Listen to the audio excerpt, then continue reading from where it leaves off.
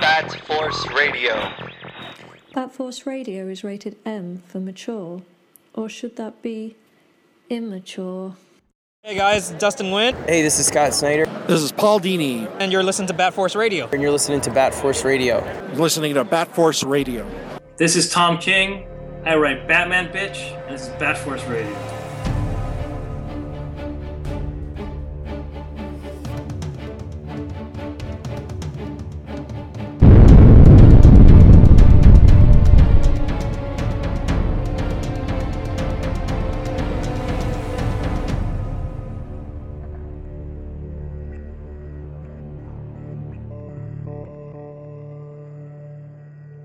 Welcome back to Bat Force Radio, the Batman and DC podcast with no limits. We have a massive roundtable tonight, so let's get some introductions out of the way. We have got Legends of Lego Batman in California. Oh, cheers. Grandpa Batman in Texas. Howdy. The Bat Force Times in New York. And I am Robin Cross in Canada.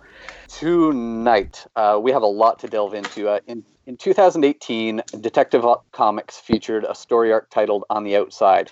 That was one of the most universally loved stories I can recall.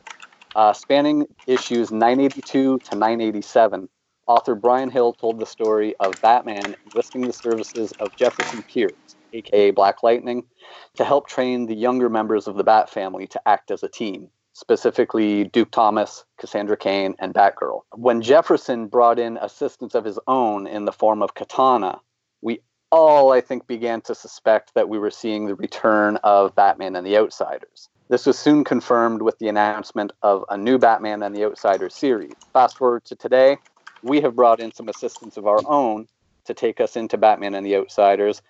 Making his return to the show, the author, Mr. Brian Hill. Hello. Thank you so much. And making his first appearance on the show, you've seen his work on Red Hood and the Outlaws, Arkham Knight Genesis, Batman Beyond, Captain Marvel, Mortal Kombat, and now, as of the time this episode is online, now in stores, Batman and the Outsiders #1, the artist, Mr. Dexter Soul.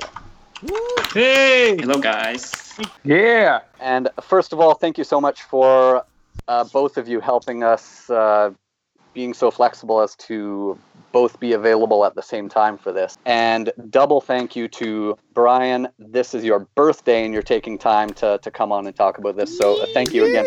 Happy birthday, Brian. It is my birthday. Mr. President. Thank you. Well, the best thing you can do when you have a birthday is to make sure that you share that special day with people that are of the same mind of bringing positivity into the world of comics. And build your own library. Yeah. And I believe you are a fresh 28 years old. Is that correct? That's absolutely correct. I am 28. Maybe younger. Maybe even younger. Many people confuse me with the childish Gambino. So, first of all, how's life been for the two of you lately? How's everything? Me, I'm great, man. I get to see Dexter's awesome art in my email. Thank you. So that's been amazing. How are you, Dexter? Well, I'm doing good. Still busy, of course. Yeah, for sure. Brian writing all these scripts for you to draw. Well, it's just 18-panel grids. I don't know what the big problem is. Well, somebody had to one-up Tom King. Right? Tom was, I'm like, 9-panel grid. Take this, CIA. Okay, so I mentioned the Detective Comics run. We all loved that. That was awesome. You've been super busy since then. You've had American Carnage kicking ass. You were working on the Titans live-action series. You have the new Angel comic going in the Buffyverse. The Black Panther spin-off, Killmonger. Yeah. Marvel. You've been super busy, but you've known for a long time that Outsiders was coming. I think you started working on it back around the time of Detective. How did all of this come about? I was in Toronto working on Titans. And DC reached out about Detective, and they asked me if I wanted to come in and do a 5-issue Jefferson Pierce Bruce Wayne thing.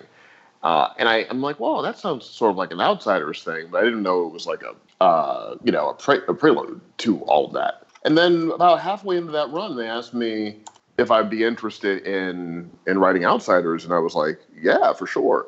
And then when they said that Dexter might be interested, then I was really hyped, because a lot of my work to date has been sort of talky-walky, right? Like, I'm a little meditative, that kind of thing. But I wanted this book to be really visceral, and I wanted it to really pop off of the page, to be like an action-heavy book, because Tom is already doing a meditative Batman experience. So I wanted this to be like kind of a tandem experience of that wasn't repeating Tom's beats.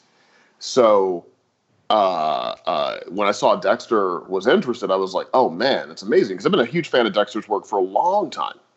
And his work really jumps off of the page. It's so iconic. Every image is just something you want to hang on a wall or put in a t-shirt, right?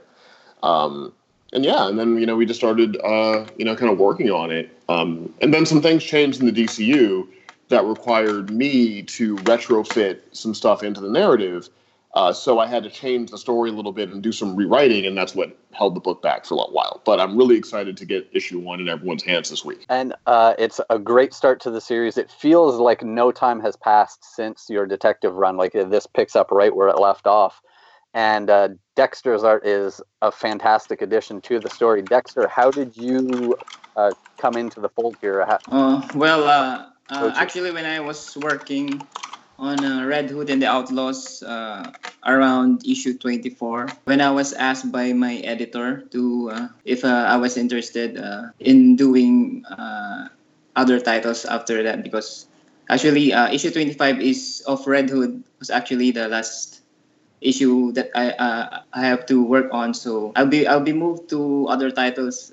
My editor asked me if I can work for the title Outsiders. Actually, it was entitled Outsiders at first. I'm not too sure, but I think it's just as Outsiders, and then they told me it's going to be Batman and Outsiders, and that got me hyped, and and as Brian told me, I'm so hyped because he'll be the writer, and so I got excited because I've read some stories that was done by him. And so, yeah, that's it. That's about it. You guys are so cute together. we need like a Randy Newman theme song. Like, when you're working on a comic book, working as a team.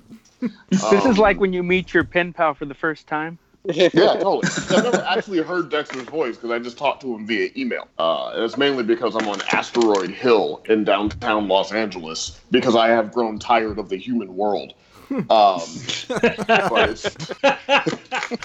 let Charles sort it out. With the new Outsider lineup, was that your decision to bring these select characters in to be the new Outsiders? Because it's a really super interesting choice of characters. Well, yeah, I mean, we were sort of dealt in with Katana and Black Lightning. And I've always been a huge Cassandra Cain fan, which is really the reason why I wanted to work on Detective, was to be able to work with Cassandra. Yeah. Oh, thank you so much for not calling her Orphan, by the way. Yeah. Well, yeah, I mean, that's one of the things that we want to really explore is, with her and Duke as well, to kind of re-examine what they symbolize, right? Because Gotham characters symbolize things. And if you call a character like Orphan, it's like, what does that mean? What's the symbolic value of her? If he's a signal, what does it mean? And we want to be able to kind of play with that stuff and see if we can shape and mold that as the narrative goes on. And as for Dexter, with this new lineup that you have to draw, because team books can be quite the task sometimes. Does any of them stick out to you that you like to draw specifically? Yeah, I think I'm having fun drawing Black Lightning at the moment, and Yes. Black Lightning and Katana, actually, because Brian Hill always make them look cool, and when he tells a story, actually, I really enjoy it. So both of them, and also I've noticed that Cassandra Cain have lots of fans. So I'm waiting for a perfect moment to really make her look cool in a panel. So yeah, I'm waiting for that. Well, you're definitely you have what it takes because I just wanted to say I loved Arkham Knight Genesis, man. I'm actually holding it right here. Thanks. Yeah, Thanks. just beautiful artwork, man. And I'm really happy that you're working with Brian on The Outsiders right now because your artwork is definitely going to match his great writing. But... Thank you so much. Without expecting you to get into spoiler territory, the one difference that I'm noticing, sort of a missing piece from Batman and the Outsiders, that we aren't seeing currently Batgirl. Are there plans for her to be a part of this, or is she kind of phased out of the situation? Oh, I wouldn't say phased out. I want to deal with Barbara at some point, in the series. But when I spoke to DC about it, I really wanted the core experience of this book to be the dangerous characters, the renegade characters, right? Jefferson is a stabilizing force, but the other characters have a lot of volatility. Yeah. So I wanted to live in that volatility, at least for the first kind of half of season 1, if you will. And then, consider introducing characters like Barbara into that and then seeing what that brings, because in order for the book, I think, to have a place to exist, it has to be different than other books that are on the shelves. It can't just be another Batman book, and I think what makes this book different is we're going to do a lot of unexpected things because nothing is sort of set in the sense that there's no promise that this group is going to work. There's no promise that they're going to win. There's no promise that they're going to stay together, that all these characters are going to remain on the thing. And I wanted to kind of put everything on the frying pan so that readers couldn't anticipate where it was going to go. It's not necessarily like a Justice League experience where, they're probably going to figure a way through it. And they're probably going to, kind of keep their roster the way it is. This can be a bit more fluid and a bit more unexpected, when Dan DiDio and I spoke about it, we spoke about it in like musical terms. Like this is like the punk rock, hip hop version of what's going on in the DCU. So I wanted to focus on these renegade characters in the initial story arcs, but certainly, I'd love to explore Barbara in this context. I'm interested in the relationship between Cassandra and Barbara that James sort of set in motion, and seeing what I can do with that. I've kind of felt that Cassandra is living in the shadow of Barbara Gordon a little bit still, but she's very different than Barbara in a lot of important ways. Yeah. And kind of releasing her from that and letting her spread her wings a bit, no pun intended, I think is a really exciting thing to do. But I know there's a lot of Barbara Gordon fans out there, so I'm not going to leave them out in the cold. Barbara being around Jefferson leading this team along with Katana it's an interesting combination of the two because Batgirl, more than the rest, I would say, doesn't really need a leader. She is closer to being a leader herself than any of the others. So. Yeah, Batgirl as a mantle that Cassandra once wore is an interesting idea. And if Barbara is a great kind of inheritor of Bruce Wayne's detective skills, then Cassandra is a great inheritor of Bruce Wayne's understanding about how to wield darkness against darkness, right?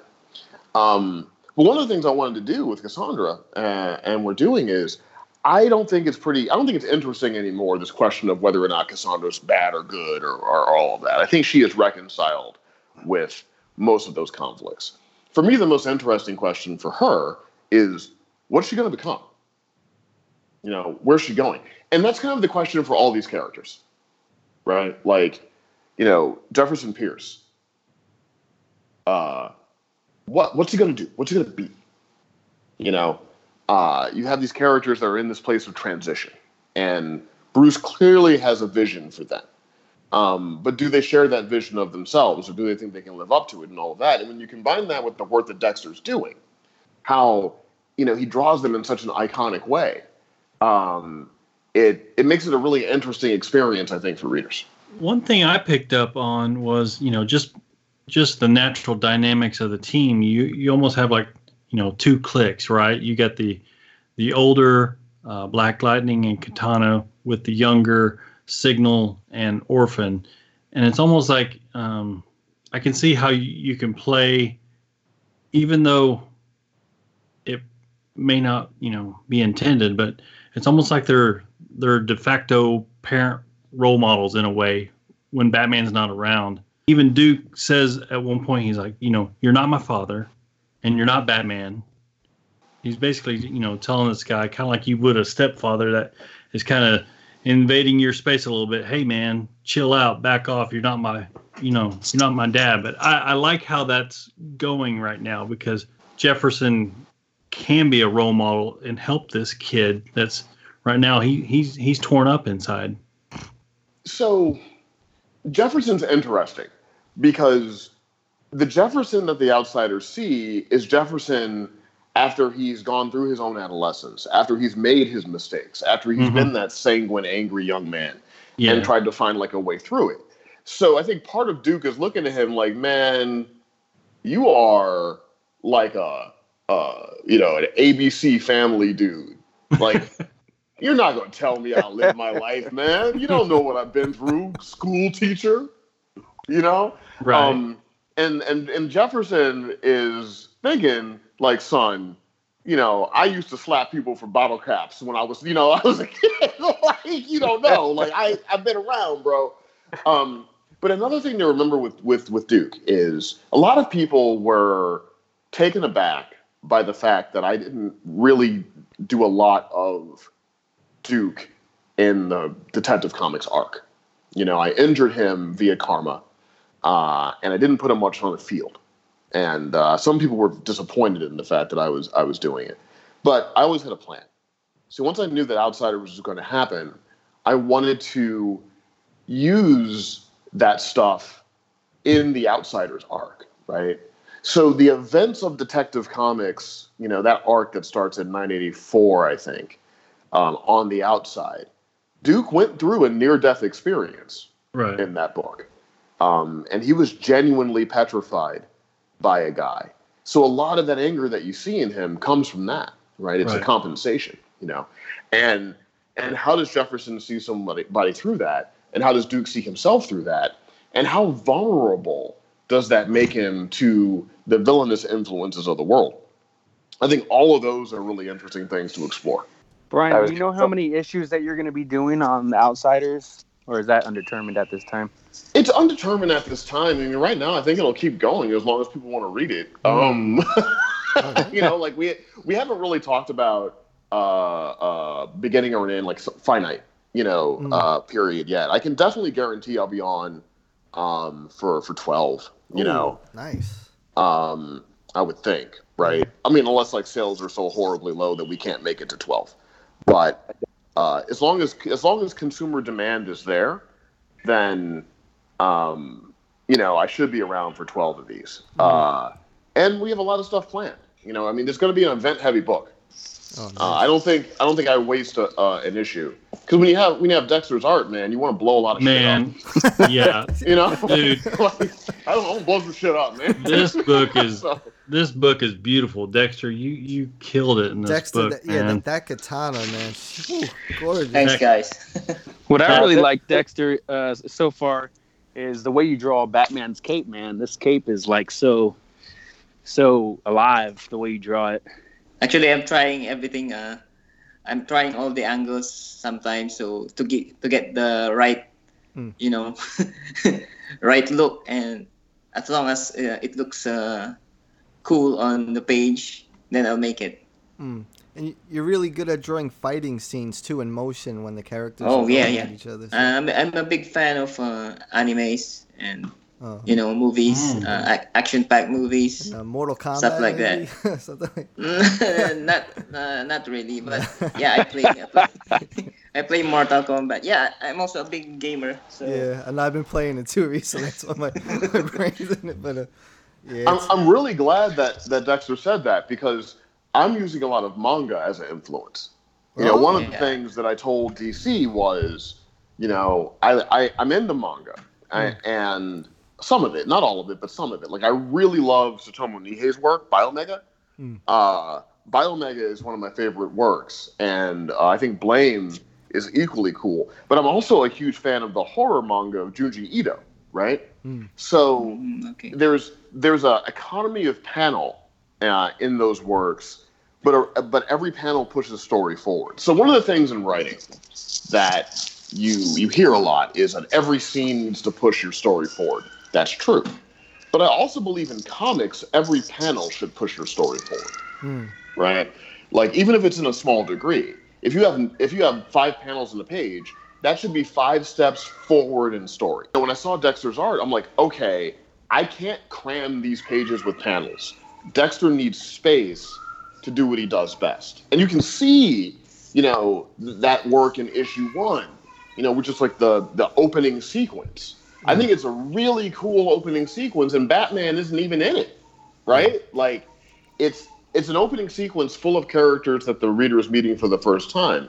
But I think it's as exciting as anything you're going to see on the shelves this month, and that's largely due to how Dexter executes these images. So my job is to make sure that I can tell the story in a succinct way that allows him the space to create and do what he does best as well. I mean, we're both telling the story. It's not, I'm not telling the story and he's doing the pictures. Like, hopefully both of our abilities are combining and we're telling the story together.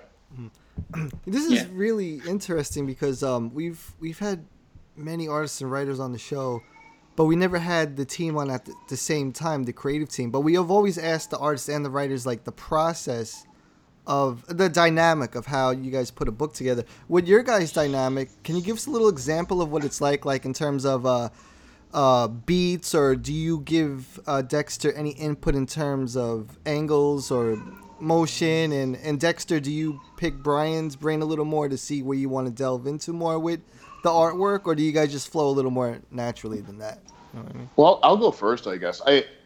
I don't think I do too much of that kind of indication. What my philosophy is, I try to describe it enough so that an artist can see the scene, but I'm not an artist.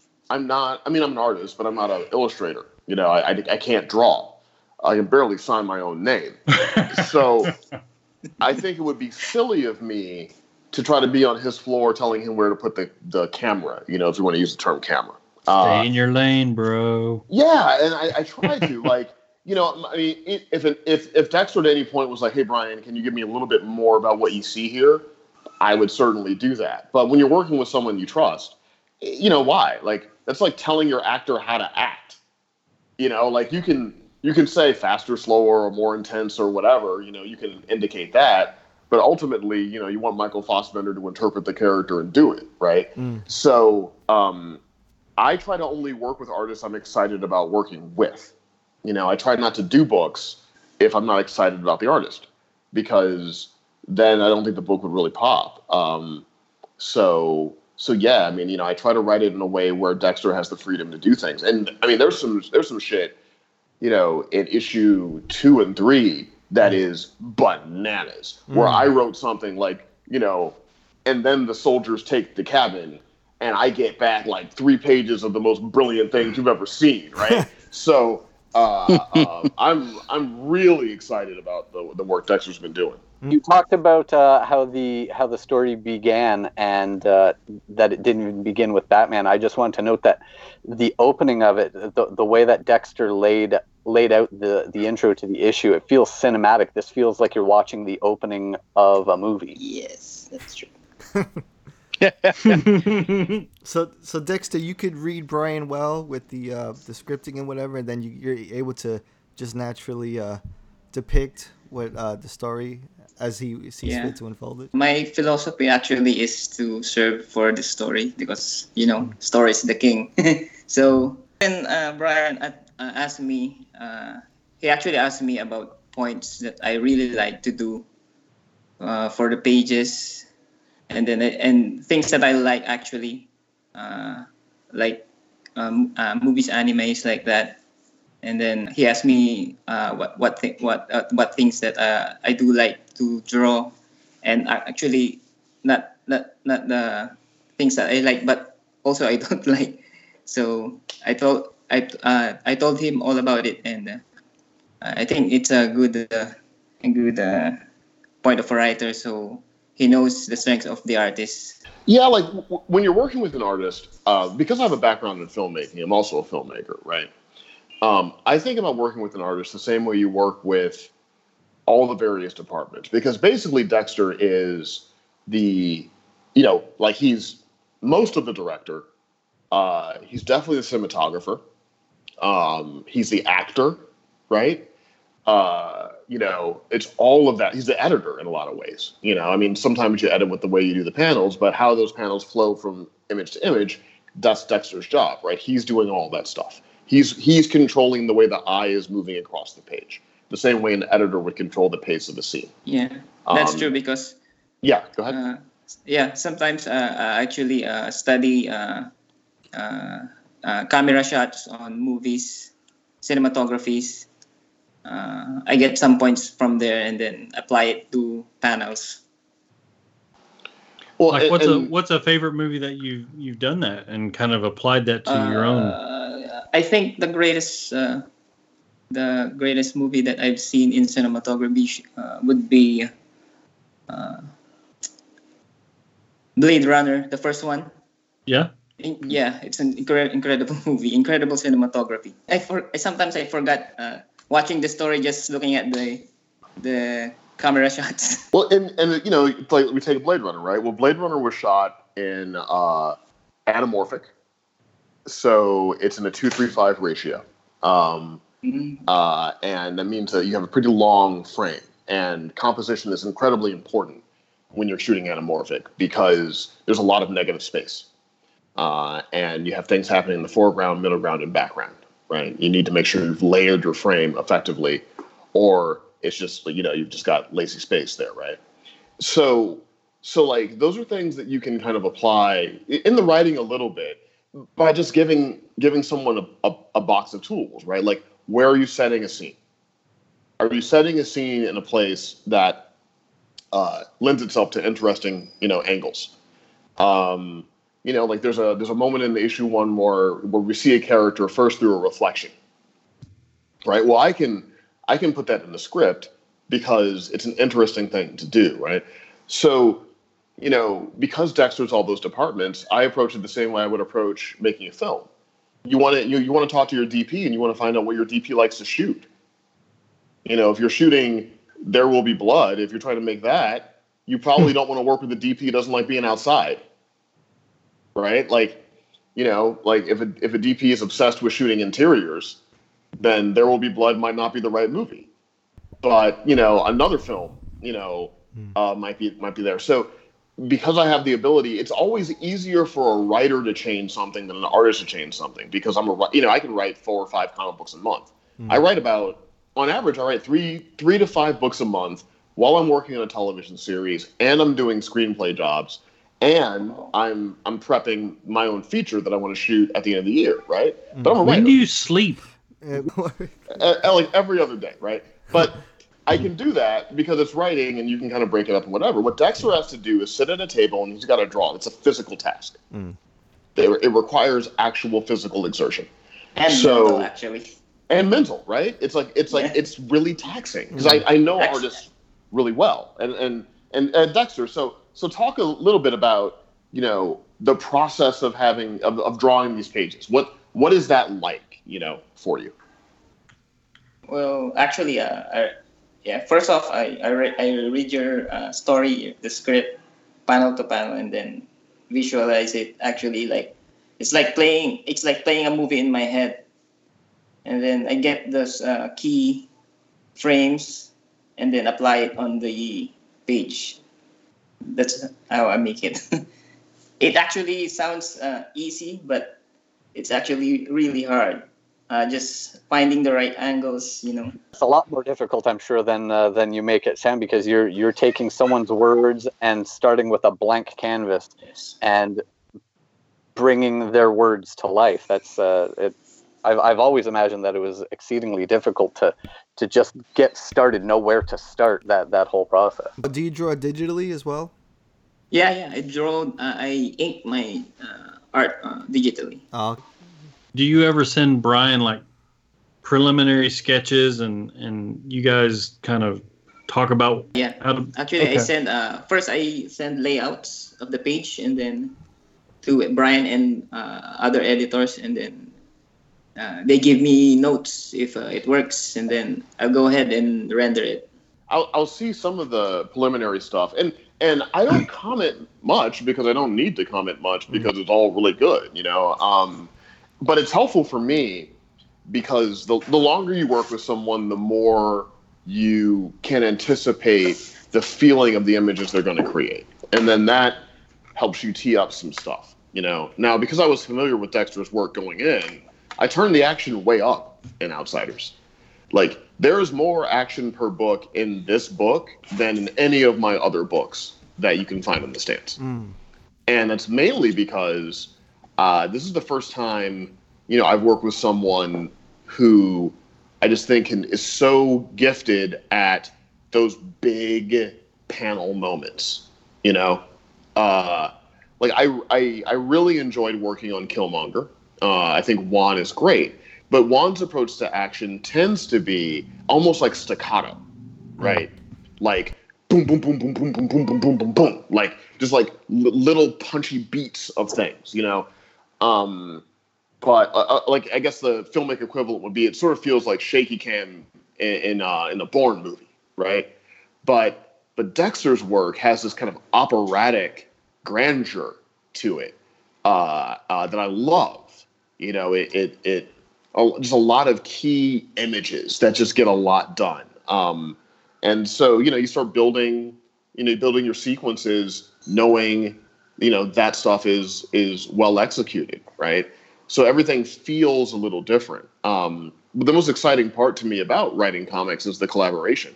You know, if I wanted to do everything myself, I have mediums I can work in where I can, right? So the things that's exciting for me is to work with someone else and kind of play to those strengths, and also, you know, see where those images and trying to make those images, it challenges me and my instrument to do different things than I would normally do. So it's, you know, everything's a learning experience, but I think for any writer that's out there that's listening to this thinking about writing comics, it's really important to work with the artists and understand their work and ask them questions. You know, I mean, it's easier for you to change an approach. So lean to where they're having fun, because when people are having fun, it's going to show on the page and the readers are going to have a better experience. We just want to say real quick how excited we are that Brian and Dexter are working on Batman and the Outsiders. Make sure you pick that up this May 8th, right? At Wednesday, May 8th on the book stands. Batman and the Outsiders with a new fresh team. Black Lightning, Duke DeSignal, Cassandra Cain, and Katana, overlooked by Batman. I mean, the artwork and the writing is something you could trust in to be excellent. So we're really excited about that. I'm going to be pushing it hard because we definitely want this series to keep going. Really excited. I don't think I've been excited for a team book like this in a long time.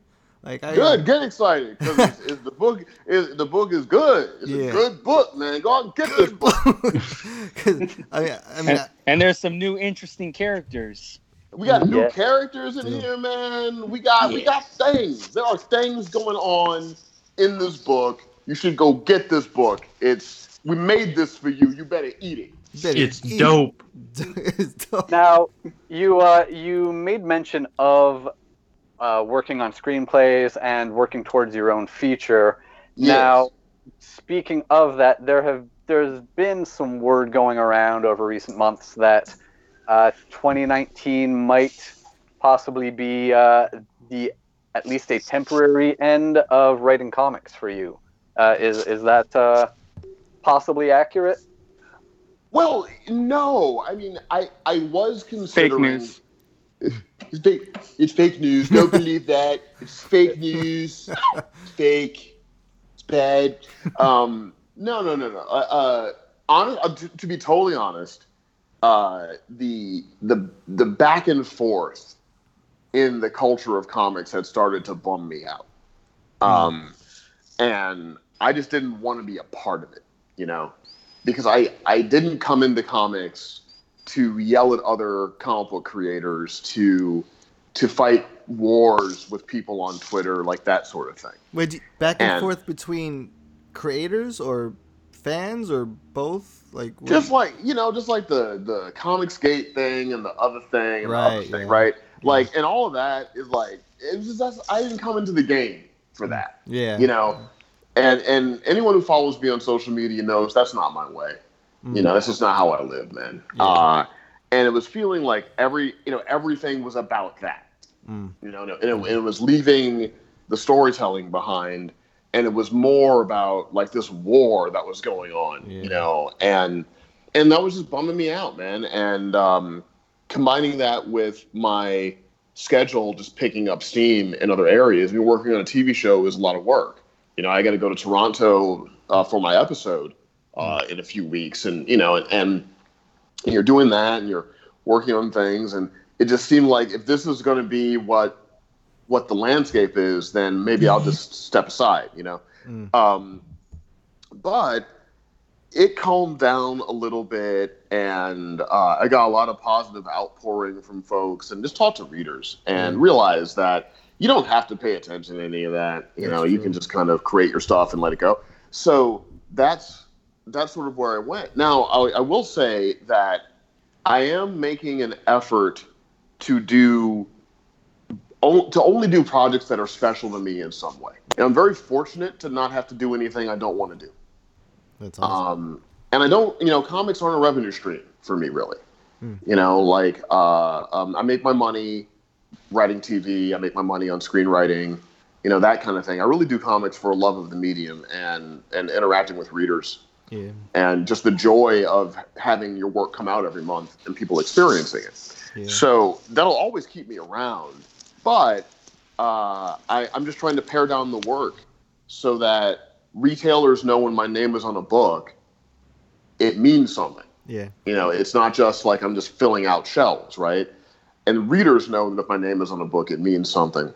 So I would like to always be doing this stuff in some form, but I'd rather do less books that are better books than just have like a shotgun of books out there all the time. If that makes sense. Yeah. That does.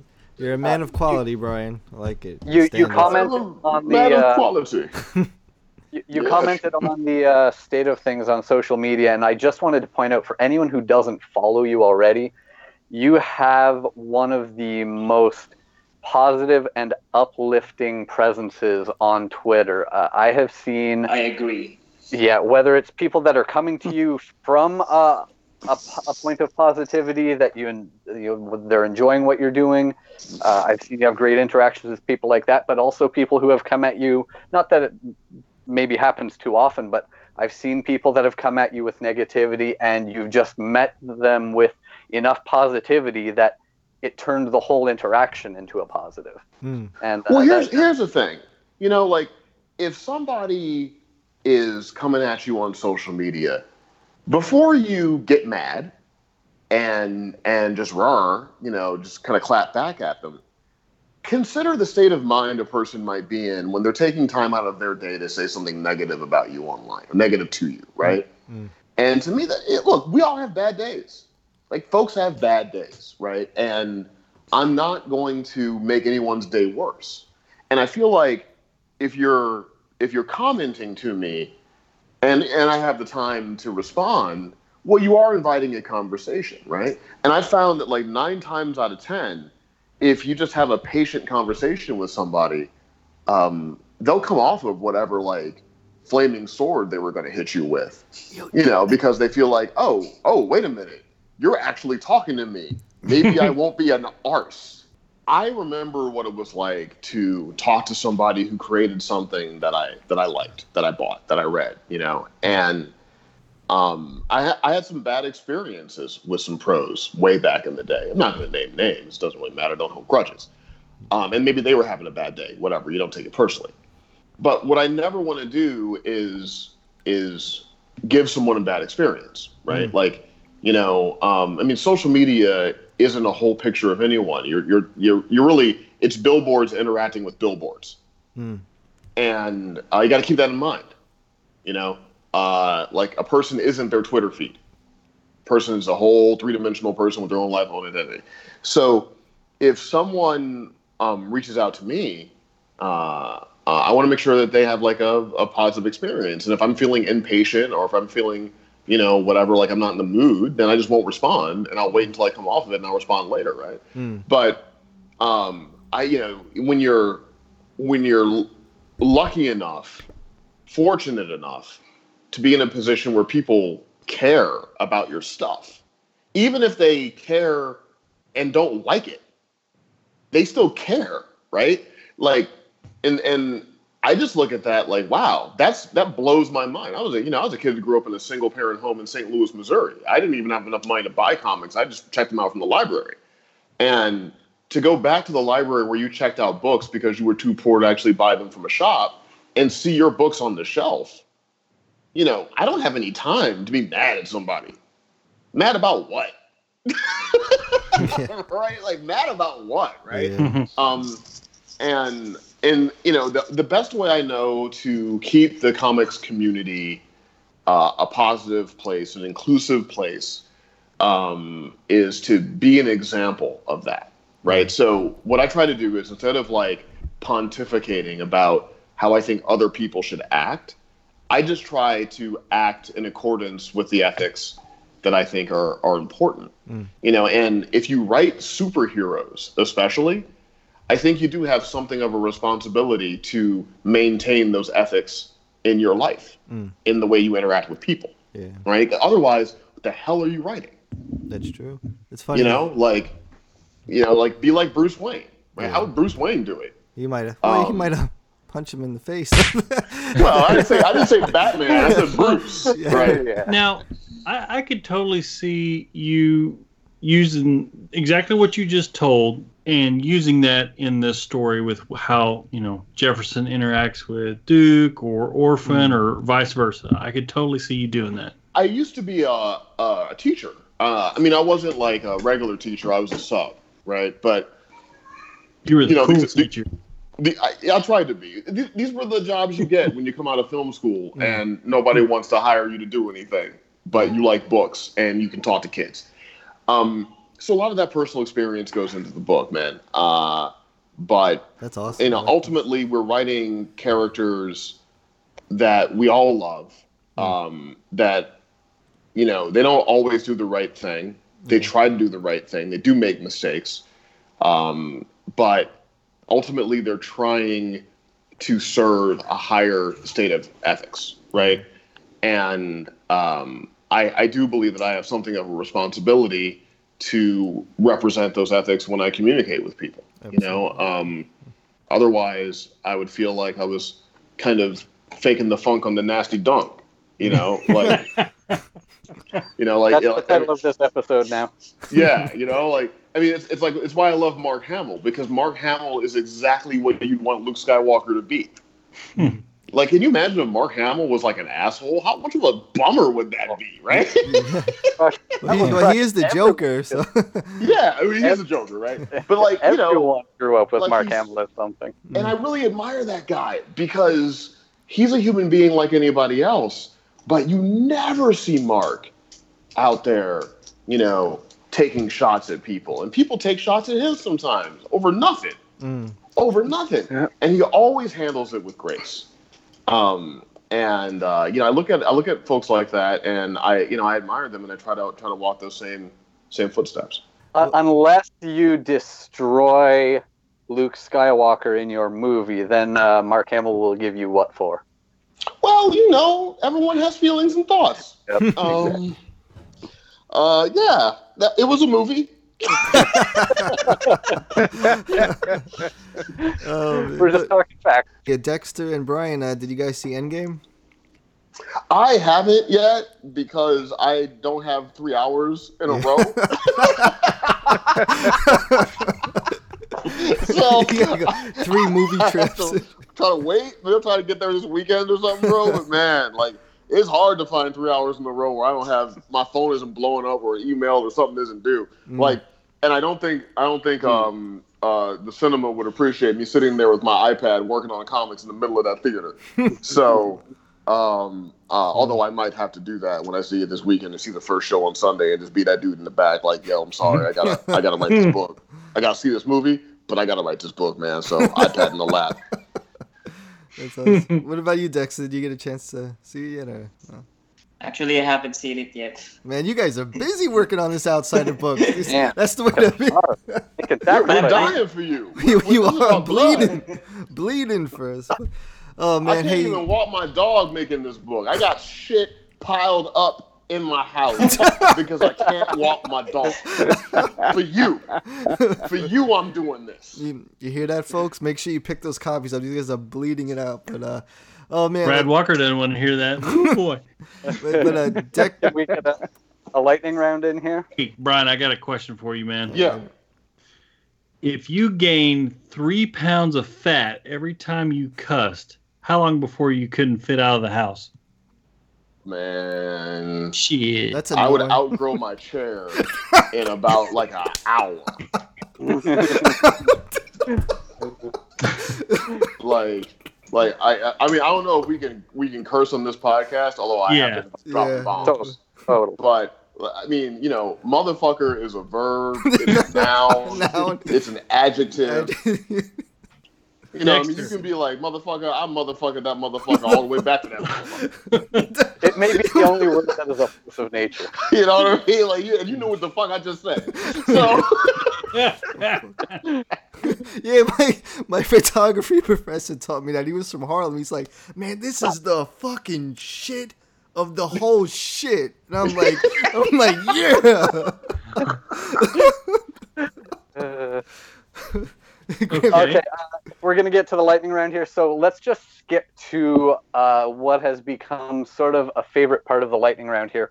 What we've been doing lately is we have the guest will answer the lightning round questions, and then they follow up. They give us their own lightning round question that we will then ask to the next guest. Yeah, we had Joey Lawrence on 2 episodes ago, so it got a little crazy. Whoa. Whoa! About what? Just he was just around. he was campaigning to play Batman. Yeah. He wants to be Batman. Yeah, we had him come on to tell people why he should. Yeah, I gotta listen to that. I'm, no shots fired at you, Joey. I'm here. I want to hear it. I want to know. He's passionate. He's passionate. Give him a chance. Give him a listen. Hey, Joey can hit me up. We'll get a bat suit. We'll go ahead and shoot something. Man, you can be Batman on Saturday. We're gonna make things happen. I'll make it work. What's going to happen tonight is you and Dexter will be answering a question, and then the two of you can either, as a creative team, give one question or give your own separate questions. That will be for, I want to tell you who it's for in case it influences it. You'll be answering a question from Yannick Paquette. Yeah. And the question or questions that the two of you pose will be for our next guest, Tom King. Ooh, we get the Tom a question. Yo, how do I kill somebody with a paperclip? All right, Robin, ask the question. Okay, so Yannick Paquette's question was, when you eat Kraft mac and cheese, do you eat it with a fork or with a spoon? Man, I eat it with a straw because I'm that dude. Now, we'll find out. And that's up your nose, right? Yannick was not familiar with the existence of a spork. So you can, if you use a spork, feel free to answer spork. Sporks are good, but the straw gives you the better rush. That's hardcore. There you go. Straw puts it right up puts that cheese right up to the brain, man. I'm like Tony Montana on a mac and cheese. How about you, Dexter? Really, I don't eat mac and cheese, so I can't answer. Dexter just called me fat. No. He's like, hey, fat kid, stop eating that. We gotta do the classic ones. Dexter actually doesn't have time to eat. He's just drawing the entire He's time. drawing the whole time. That's what we do. And let's do a shout out to Veronica Gandini while we're on here, because she is awesome, and I just want to make sure I give awesome colors. Let's give her some love on here, because she's really doing a bang up job. Yeah, those colors. Those are great colors. Yeah. I made sure that I tagged her in my tweet about the book, because this book really did look fantastic, and she's as much to a credit for that as anyone. Dexter, New York style pizza or big thick Chicago deep dish pizza? Oh, I like New York style. Nice. Actually, I eat at Sbarro sometimes, Oh, they have that over there. Yeah. What toppings do you get on your pizza? Extra cheese, I think. Oh, extra cheese? Not sure. Yeah, do you have M&Ms over there where you are? You have M&Ms before? Yeah. Okay, actually, my parents are in the States, so sometimes they bring you back. They send me some M&Ms. So do you like the plain M&Ms? Plain or peanut? Do you remember? Plain or peanut M&Ms? I think I like the plain ones. Plain ones, all right. More than Good man. All right. Good man. These are the traditional Bat Force lore questions that we always go through, everyone. And, we got to get their questions. Oh, that's right. They got to give us the question for Tom King. Right. So make them crazy. You can either combine for a question, brainstorm it, or just give your own separate question. For Tom King. Well, I have a question. I'll just ask a question here. What is his favorite Phil Collins song? Okay. That's a good one. Nice. And he better have one, or I'm gonna come find him.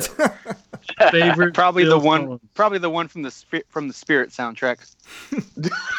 Right? Yeah. You better have one though. Don't let him be on some. I don't listen to Phil Collins. He's a lie. Everybody listens to something. You can know a lot about a man's soul by what Phil Collins song he likes. I'm just saying. I've lost many friendships over Studio. Hey, I actually got a question for Brian. Who is the greatest hip hop group of all time? Careful. Of all time? Yeah. Oh man. Come on, man. This will come to the mind right away. Come on. Yeah, I mean, I'd probably stay in groups, man. I probably gotta say Tribe Called Quest. Like, too much talent. Too much talent in that group, man. Because they were all geniuses up in there. But and then I would say Wu-Tang Clan, but the Wu-Tang Clan beat me up in Staten Island, so That's another interview. Yeah, we'll do a whole Wu-Tang Clan. Wait, really? So I can tell you that. Yes, I have a scar in my lip. Oh my God, you have to tell me the story. I'm getting stomped out by the Wu-Tang Clan. You got the badge of honor for the Wu-Tang Clan? I know it's hard to believe, fellas, but I talk a lot of shit. And apparently, the Wu-Tang Clan really ain't nothing to fuck with. Guys, can we get a round of applause for Brian's birthday? Happy birthday, Happy Brian. birthday. Happy birthday. And Dexter, tell everyone where to find you on social media as well. Yeah, they can find me on Instagram. My name is Death Star Soy. It's like a Star Wars Death Star planet, Oh, Death Star Soy. Okay. Death Star? And then you can also find me on Twitter with my name on it, Dexter Soy. And I also have a Facebook page. It's Dexter Soy Nefar 007. Perfect. Awesome. Well, thank you so much again, Dexter, for giving us your time. Thank you so much, guys. Gramps, take us through Dallas Fan Expo 2019. The thing that you missed Elvira for. Yeah, I mean, they scheduled that and the Texas Frightmare Festival on the same weekend, so it was hard to do everything and be everywhere at once. I had to commit to one or the other, and I mean, Dallas Fan Expo had so many names, so many comic creators coming in this year that it was hard not to pass up. I mean, they had our boy Doug Monkey, Jim Lee coming in. They had a rare appearance by Jeff Loeb. Man, who else? Pete Tomasi, Patrick Gleason, John Byrne, Ryan Stegman, Donnie Cates, a lot of names. And it was just an awesome opportunity to get to meet a lot of those guys and, talk to them, pick up some art, shake their hand. Oh, Jai Lee was there, Scott Williams. And so, yeah, I had to commit to 3 days of doing the con. And I mean, I don't normally do like 3 days of cons. I mean, I can knock it out in one, maybe two, if there's like a celebrity or something that I really want to see. But for this year, I mean, I had to do the 3 day pass. And so Friday night, I got off work kind of late, but I hustled down to the Dallas Convention Center and met Scott Williams and Jai Lee, talked to them a little bit, and got some art. And then the next day was the big day. I met our boy Doug Monkey and JJ from JJ's Comics and Art, Clay Mann, Tomasi, Gleason. I had a panel with Jeff Loeb, and it was cool because Jeff Loeb, he did a signing, and then he had a panel later, and he told some interesting stories. He told about how he got into comics, coming out of film school. He had written Teen Wolf and Commando, and, both those movies became like huge hits. So I think it was Warner Brothers wanted him to do a new superhero movie after Batman '89 had become just, a blockbuster. They were looking to build on, the coattails of that with a new superhero. So he was hired on to do Flash. And he just said he couldn't wrap his head around the story. He couldn't really come up with anything except other than he had to keep his metabolism up, and he ate a lot of candy bars and ran out of his shoes, burned up his shoes. But other than that, he couldn't do anything. So he gave the money back, which, I mean, in Hollywood, you rarely hear of someone giving money back. And he says, these days people will tell you, never give the money back. Just write a shitty script and turn it in and keep the money. They're gonna, they're not gonna ask for their money back, because back in the days I didn't know any better. So that's the only ideas he could come up with. And then he says, years later, I see it in the comics that they had him eating candy bars to keep up his metabolism and outrunning his shoes. And so he didn't do the Flash movie, but they wanted him to maybe write a comic. So he's like, okay, I'll do Superman. And they're like, well, no, we've got someone doing Superman.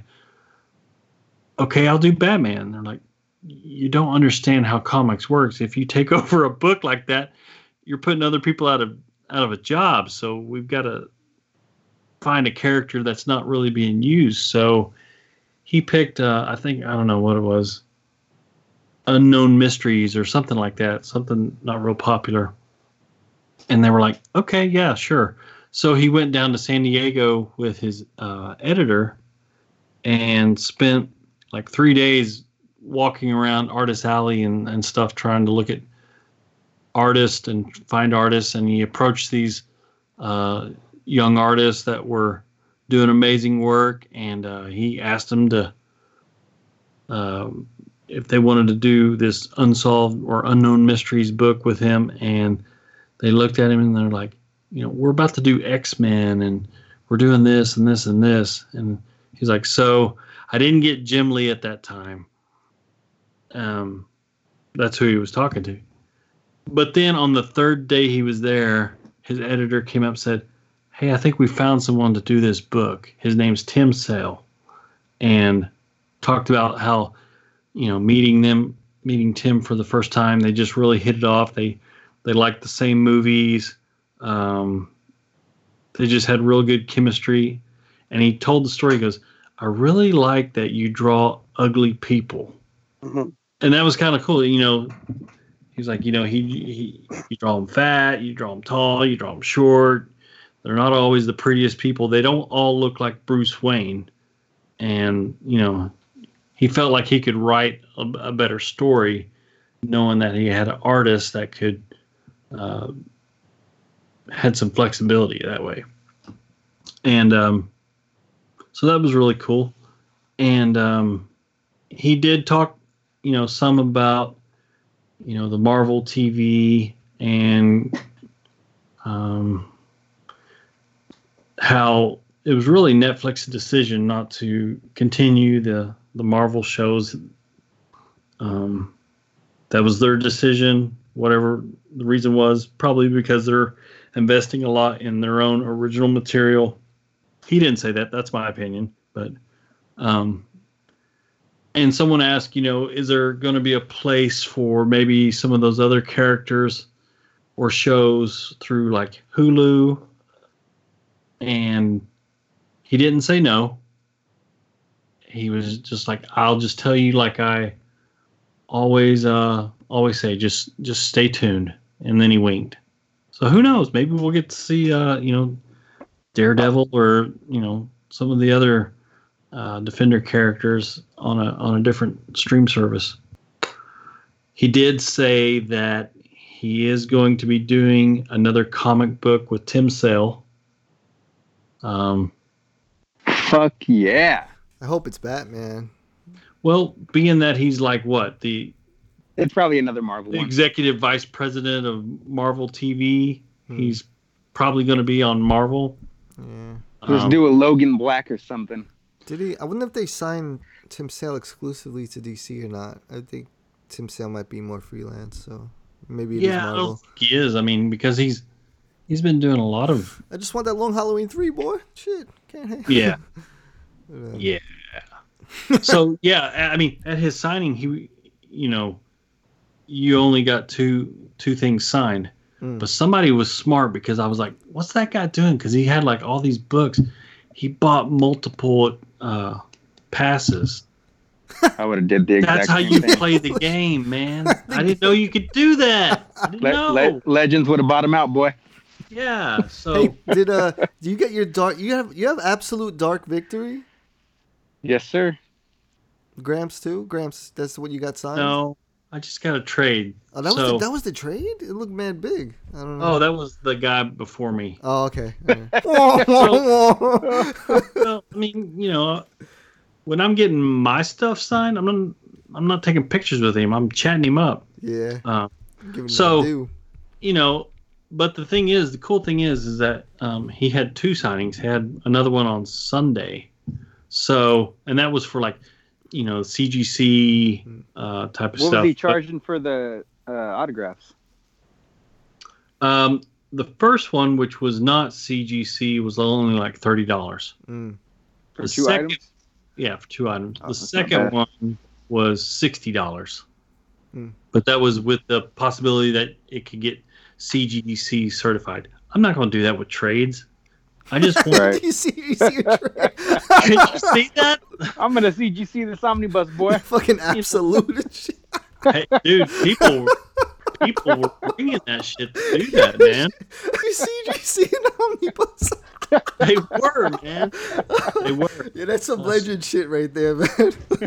But I mean, yeah, I was just like, I didn't want to do that. I didn't want to have to pay for a second signing, but I was like, you know what? I can make $60 again. Jeff Loeb's a fucking unicorn, though, man. I don't know if he's gonna make a trip to Dallas again, so I got to do this. My only other shot at Jeff Loeb was 4 years ago now at NYCC, and I missed it by a hair on the wristband.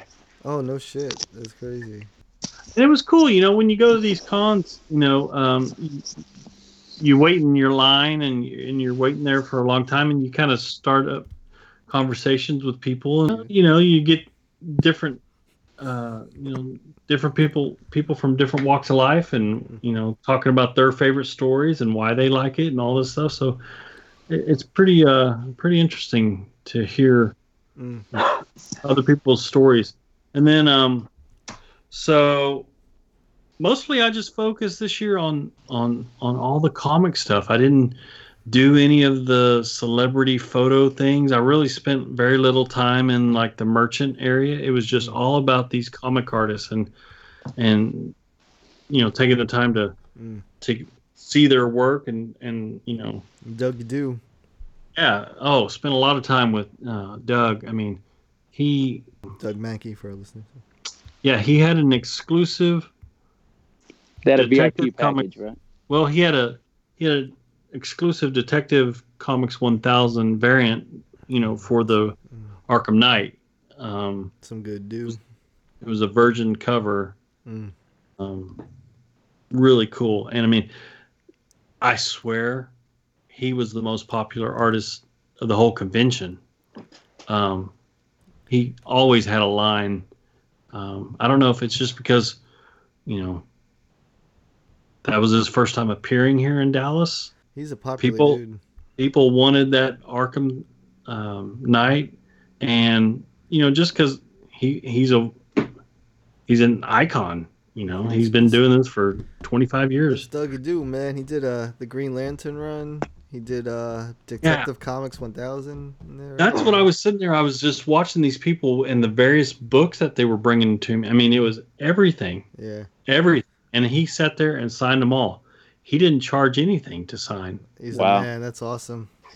And, he was talking with everybody. And he had his Bat Force Radio shirt on the first day. Friday, he wore his Bat Force Radio shirt. Shout out to him. Yeah, boy.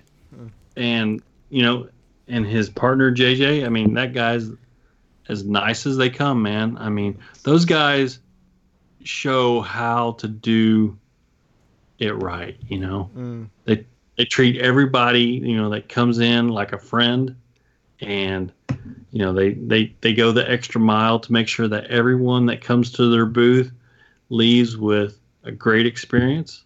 And I was just sitting there, I was just like, wow, this is amazing, man. This is really cool. So yeah, I got some prints from Doug, and then he surprised me. He on Sunday, I'm kind of getting a little choked up right now. He surprised me with a head sketch of Dark Knight 3 head sketch, like a DKR Batman. So he had it done. He had it done for you already. Well, or was he doing it in front of you? I watched him do it. Oh, you watched him do it. Okay. Yeah. I had brought a lot of books to sign, and I brought some sketch covers in case I wanted to get some commissions. But I brought the DK3 book, and I asked him. I was like, I hated that you didn't get a DK3 variant cover, and he just kind of smiled. And I was like, damn. I asked him. I was like, is that something that maybe I could get? I didn't. If I could, I could. If I couldn't, oh well, no big deal. But on day 3, I guess he had a DC panel with Jim Lee, Pete Tomasi, James Tinian, and Frank Thierry.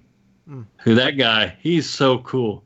That was a really cool panel. It was 80 years of Batman, kind of a retrospect and what each creator had done and what they wanted to do, and then kind of talking about, their favorite things about, not just Batman, but all the rogues and the mythos and who they looked up to and what stories got them into wanting to be creators themselves. And then Doug and Jim kind of, they were there from the artist perspective, and then the other 3 guys were from the writing perspective. So it was kind of cool to see Jim and Doug kind of, go back and forth about, certain things and how they like to draw certain things. And Jim, he was kind of teasing Doug because he goes, on your sketches, a lot of times you draw your characters looking left, Doug, whereas I draw mine looking right. And it's because Doug's left-handed, so his natural flow is to draw a head looking left. And Jim's like, I didn't realize it until you explained that to me, because a lot of my drawings, I draw the person looking right, and it's just the natural flow of the wrist. And you can see more of what your hand's doing while you're drawing if it's facing that direction. And just little things like that. It was kind of cool to hear these guys, as professional artists and creators, giving like little notes about, how they do certain things like that. I met some other really cool artists. This artist named Tony Rodriguez. He did this splash page, and I mean, it's literally the closest I'm ever going to get to having an original frame. So yeah, I was just expecting, him to just pull it off the shelf and give it to me. No, he re-inked the whole thing right there in front of me. So it was really cool.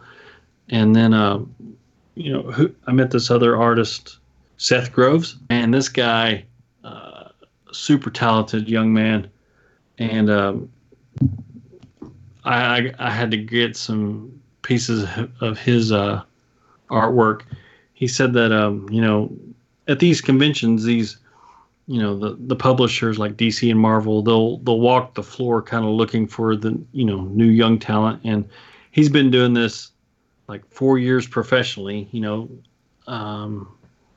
and that's pretty much all he does is conventions and stuff like that. And he said that, the DC rep really liked his work. He did a Shazam Zachary Levi print, and it was like a metallic foil print that Zachary is going to use for like a charity donation.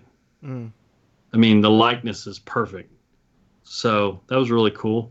Yeah, so I mean, I had a great time just, meeting a lot of the comic artists that don't come to Texas a lot. Every year, the Fan Expo starts bringing in surprisingly bigger and bigger names, and it keeps getting better. And I saw this meme today where it was like, what's that cook's name? Guy Fieri or something like that, looking in a restaurant while someone was eating, and it was like me in New York while everything's happening at Dallas Fan Expo. And I was like, this is how I feel when it's going on at San Diego Comic-Con or New York Comic-Con. I'm stuck in Dallas, and you guys are all having amazing experiences there. So probably my most fun con ever. And I mean, I give all the credit for that to Doug and JJ because of Dougie Doo.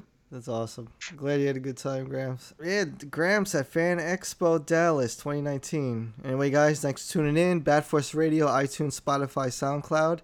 And tune in next time when we hear about Legends CGCing an omnibus. That's going to be in the next episode. Mommy, Daddy! Hey, Gotham Dwellers. Make sure to stop everything right now and subscribe to Bat Force Radio. We can be found on iTunes and SoundCloud. Don't miss out. Guaranteed to satisfy all of your Batman and DC needs.